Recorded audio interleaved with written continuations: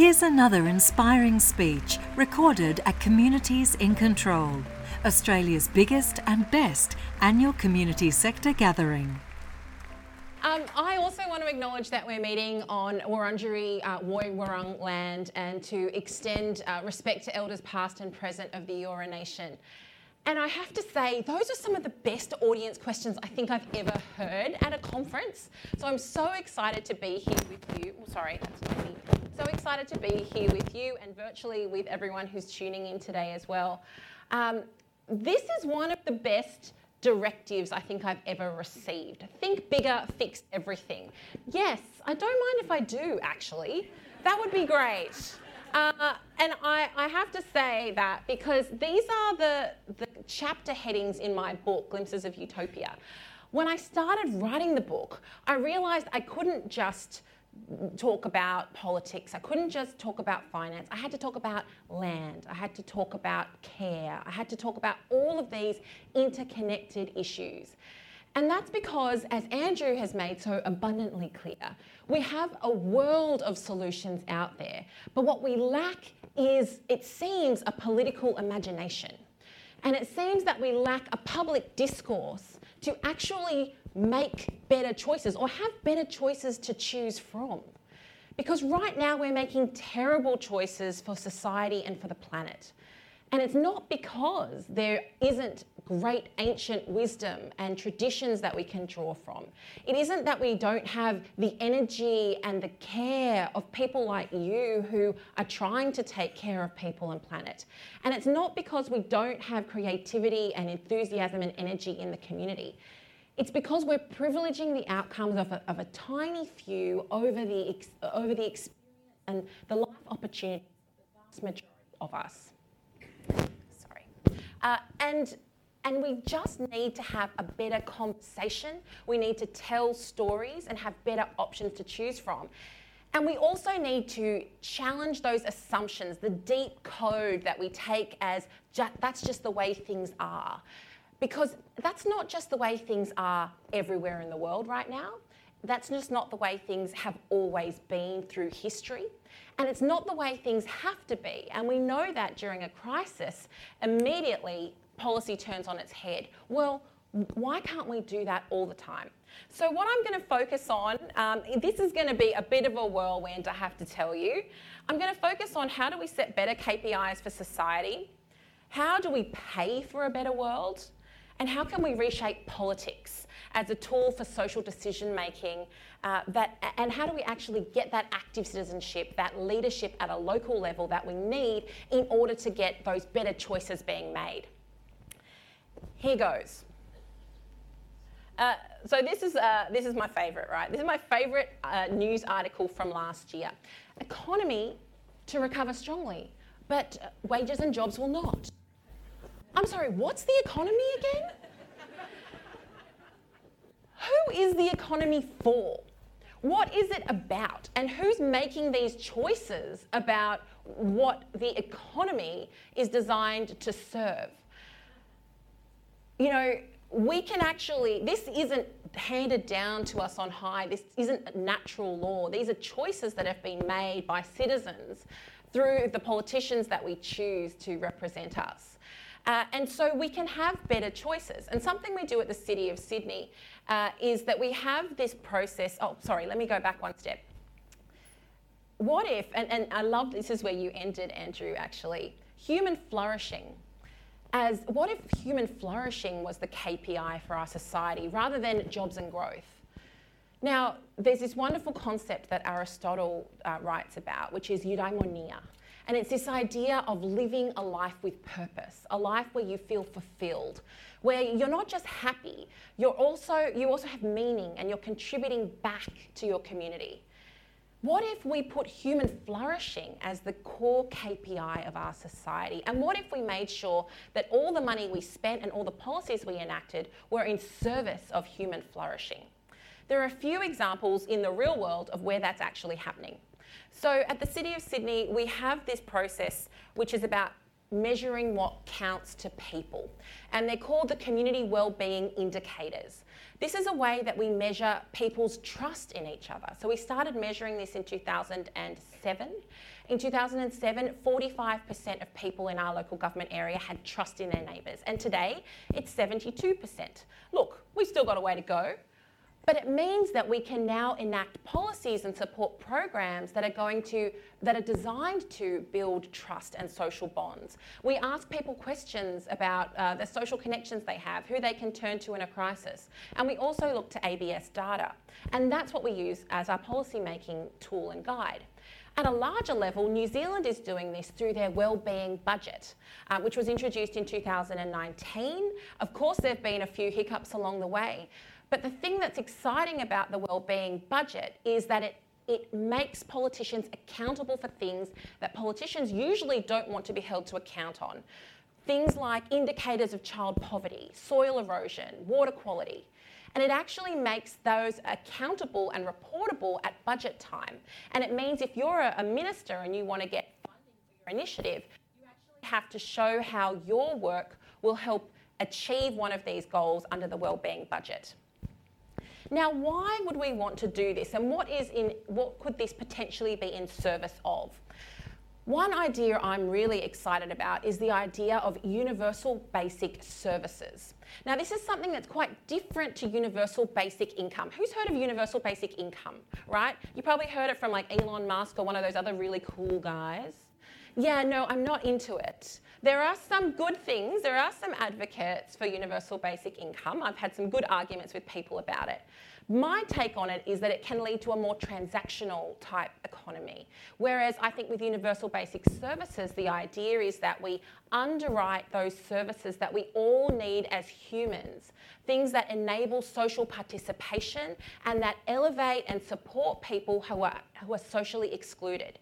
It's about funding housing and healthcare, education, access to the internet, access to transport. And the research that's been done on this at University College London finds that you actually get a huge efficiency dividend when you invest in those foundational services as a society. Now, what's important here is that you're not investing in a sort of big grey kind of one-size-fits-all approach to delivering those services. The idea is that you underwrite them at a central level, but the distribution and the provision of those services happens at a decentralised and locally specific level. So the idea is in your community, for your need, you would form a service that could achieve an outcome under universal basic services, and you would receive funding from a centralised source in order to deliver it. There are some other great approaches that could work in service of this. There's an economist named Mariana Mazzucato who's done some fantastic work around evaluating what we value and how we attribute value and reward value within the economy. And, picking up on something else Andrew said, it's not, with Mariana's approach, it's not really about redistribution of wealth, it's about pre-distribution of wealth. It's about working out who gets the resources and who has to repay the investment that is made by society in underwriting their success. The financial sector, the technology sector, the property market, for example.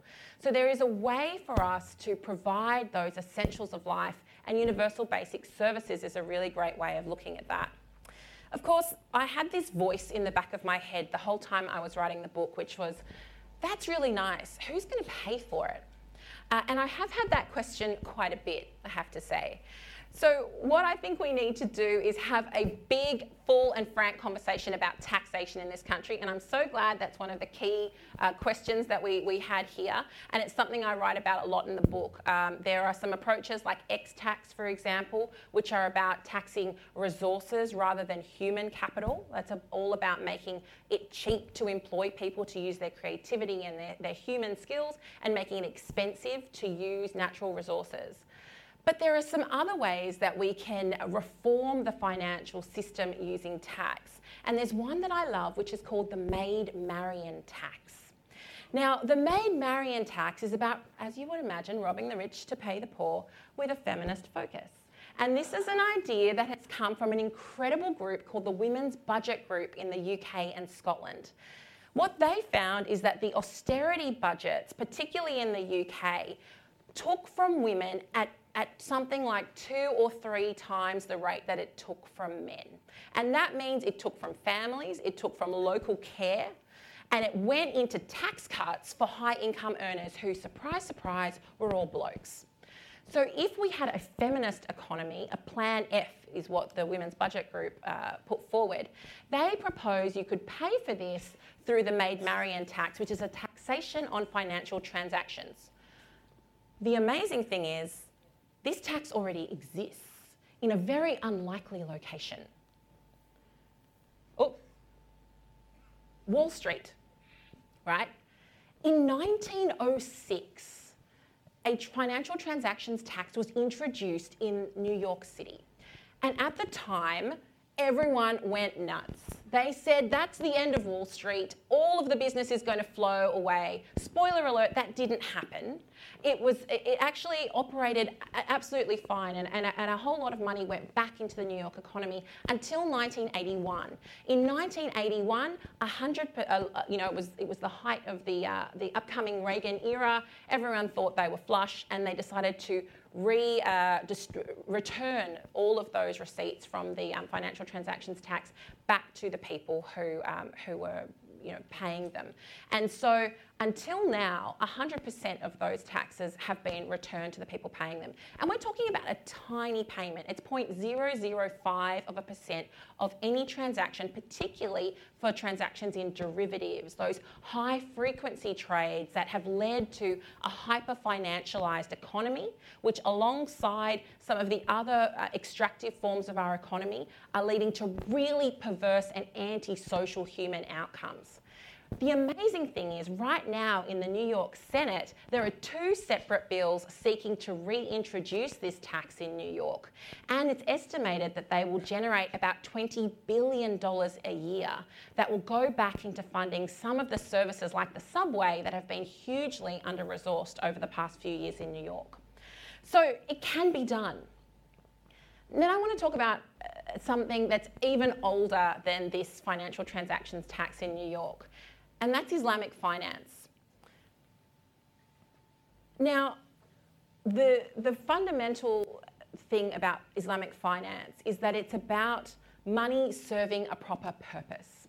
Now, you might have heard that in Sharia compliant or Islamic finance, there is a prohibition on earning interest, for example. Have you heard about this? Right. It's not, though, just a prohibition on making money out of unproductive activity or exploitative activity. There's also a very strong compulsion or requirement to actually make sure your money is doing good in the world. So it's not just about making sure your money isn't extracting, but that your money is giving back.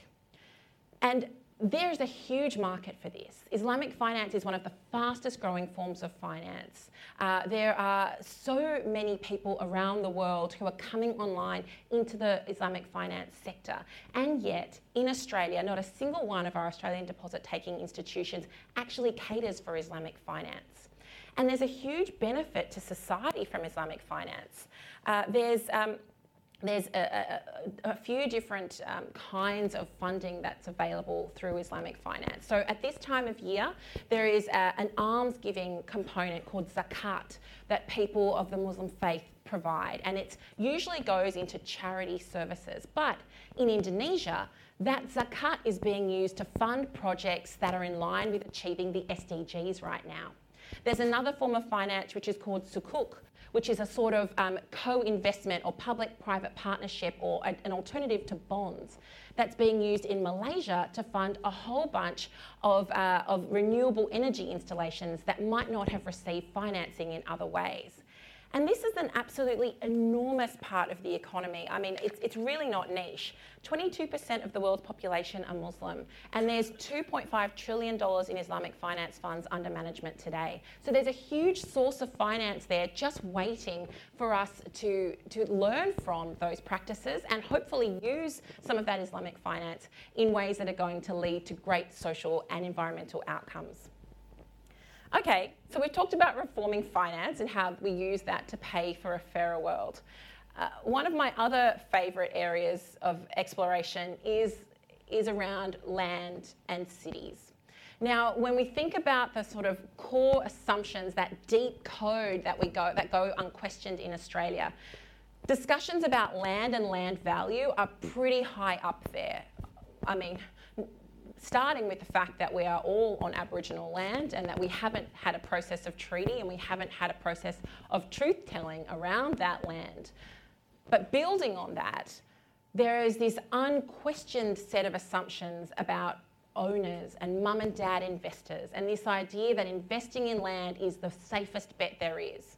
Well, just last year, a lot of people learnt that being a mum and dad investor and relying for your super or your retirement funding on that rental property isn't actually the safest bet there is. There are better ways for us to deal with land and provide housing that centre people and lead to more pro-social outcomes. So there are a lot of models that we can look at from all over the world, and a lot of creative industries models that we can learn from. So this is a model actually from Switzerland around a cooperative use of the building, but that's centred on top of a community land trust use of the land. So the idea here is that you can build the building and run the organisation without having to own the land. And the land is actually owned in trust, so it's made affordable in perpetuity for either creative or social or community uses. This is a model that works really well in so many different parts of the world, and I'm trying to get this to start off in Sydney as well. The other thing that we have to do is question this idea of highest and best use. When we see development in our cities, people talk about this idea of highest and best use, and invariably it's the use that's going to extract the biggest payday for a property developer or an investor, and it's most likely to be a 2-bedroom, 2-bathroom apartment building block, right? Whether or not that actually serves the needs of that community and whether or not that actually is the kind of housing or use that is useful in that community. So what if we actually questioned those assumptions about highest and best use? This is a map, we were just talking earlier about how house prices just go up and up and up. Well, they don't go up because of any particular innovation or creativity on the part of the landowner. They go up because landowners are extracting the productive capacity, the social efforts, the value of the great barista, the value of the great bar down the road, and they're turning it into land value. And where I live, it goes up about 5% every year, right? So what if we could take some of that and reinvest it in the local economy and use it to pay for some of the ends and the needs that the market won't provide for? Things like affordable housing, social housing, public space and parkland, creatively productive space, places to put your new business or your community organisation. There's a great model that we can look at from the UK actually, and it's an idea called the Network of City Endowments. Basically, what this model says is if you have an uplift in property values, let's say your 3-storey building is given planning approval to become a 10-storey building, well then 3 floors worth of that value is actually owed back to the local community and should be taken and put into a trust, the value of that put into a trust that can then be locally decided and determined how that money should be spent in the local economy. And that could be, as I said, providing housing, providing space, or even providing grants to organisations that provide the social infrastructure that enable that value uplift to be realised. And these things can be done. I mean, as Andrew said, these are at work in different parts of the world, but we have such a paucity of policy options to choose from in Australia that I think we just need to put some of these ideas into circulation, and then we actually need to reclaim and refocus the social decision-making tool that is politics to get those outcomes. And look, that's why I got involved in politics, not because it's that much fun, I have to tell you. I come from a creative sector background, and I'd never really thought that I would be up here talking about land value and procurement and those sorts of things. But I realised that the only way that we get change is when we stand up and we have people who aren't the usual suspects getting up and saying, do you know what? There's a different way that things could be done.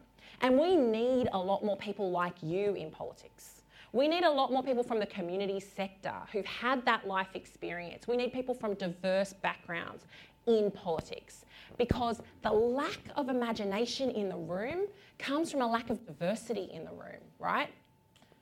So